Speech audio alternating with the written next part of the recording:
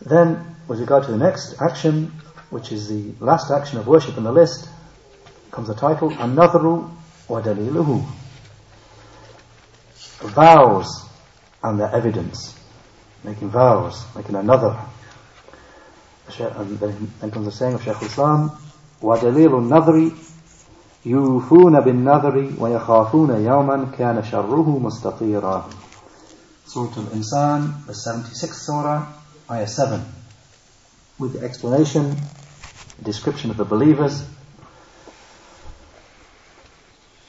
They fulfill their vows and they fear a day whose evil will be widespread. Shaykh Fawzan said in explanation, An-Nadhr, making a vow, he said, it is that a person makes something binding upon himself. What is making a vow? He said, it is that a person makes something binding upon himself, which was not originally binding upon him in the legislation. A person's making something binding upon himself, which was not made binding upon him originally in the legislation. He vows, a person vows, says, I vow that I will do such and such. And it wasn't something already obligatory upon him in the deen. In Islam, it was not an obligation upon him, but he made it by his vow. He's saying, I vow that I will do this thing. So now he's made it obligatory upon himself. Then the Shaykh gives some examples. He said, such as his making a vow that he will fast, he'll perform a fast. Or he's making a vow that he will give such and such in charity. Then it becomes binding upon him to carry out his vow.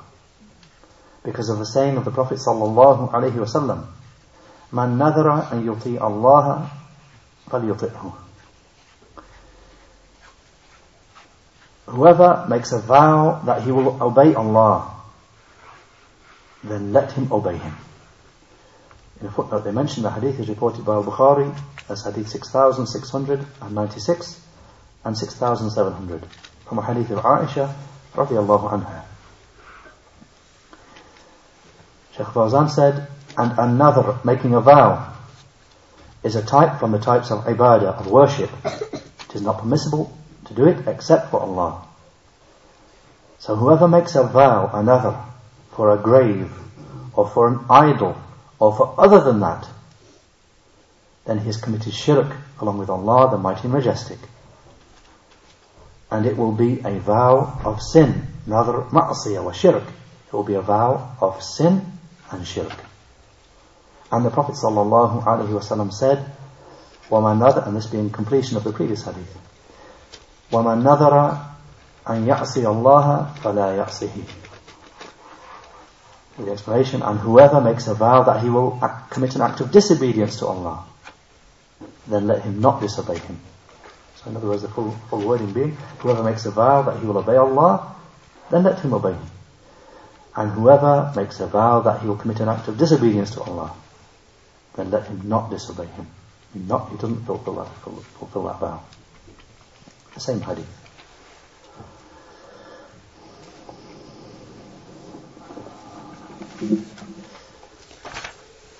As for Shaykh Muhammad ibn Salih, that's where Shaykh Fawzan ends explanation of that point. As for Shaykh Uthaymeen, rahimahullah, then he mentions something here on this point. He said, with regard to the matter of making vows, because making a vow, when a vow is made, it's an act of worship. It can only be made for Allah. So Shaykh Uthaymeen makes a point though, with regard to, is it praiseworthy to do this? To make things binding upon yourself, which were not originally binding in the deen. Is it praiseworthy that you do that? Shaykh Ibn Uthaymeen, rahimahullah, he said in his explanation, and you should know that An-Nadhr, making vows, which Allah has praised, Allah the Most High has praised. We know the like of this ayah that we heard from Surah Al-Insan, where fulfilling vows is mentioned, that the fulfilling vows which Allah has praised, those who carry them out, is the acts of worship which Allah has, the Mighty and Majestic, has made obligatory upon them. I mean, that's the praiseworthy. I mean, the vows, it's not restricted to this meaning here. That person says, I vow that I'll do such and such. It also includes things which are obligations in the deen already. And they're the praiseworthy types of vows that should be done. The Shaykh said, for acts of worship, when a person begins them, obligatory acts of worship, when a person begins them, then it becomes a duty upon him to fulfill them. And the proof for that is his saying, He the Most High, ثُمَّ لْيَقْضُوا تَفَثَهُمْ وَلْيُوفُوا نُذُورَهُمْ وَلْيَطَوَّفُوا بِالْبَيْتِ الْعَتِيقِ. The ayah with the explanation, from Surah Al-Baqarah with the explanation, then let them complete their rites of Hajj and fulfill their vows. I mean, fulfill the rites of Hajj which are obligatory upon them. They've been described as Nadhr, vows. So let them complete their rites of Hajj and fulfill their vows. And let them perform tawaf around the ancient house. So that's the praiseworthy type of vow that Shaykh Badimi mentions. I mean, the acts of worship, but when a person starts to perform them, an obligatory act of worship is already obligatory. You start to perform it, it's a vow upon it, you've got to fulfill it. Then he said, as for the vow, the An-Nadhr, I'm referring to the one that Shaykh Fawzan explained. As for the vow, which is a person making something binding upon himself, it's something that wasn't already binding, but he makes it. He said, I vow that I will do such and such. Or an act of obedience to Allah, which was not obligatory. Doing this is makruh. This is disliked or hated.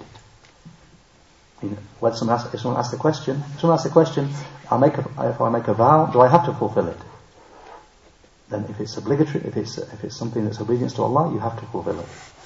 But if somebody else asks the question, should I make a vow in the first place? An act that's not obligatory upon me.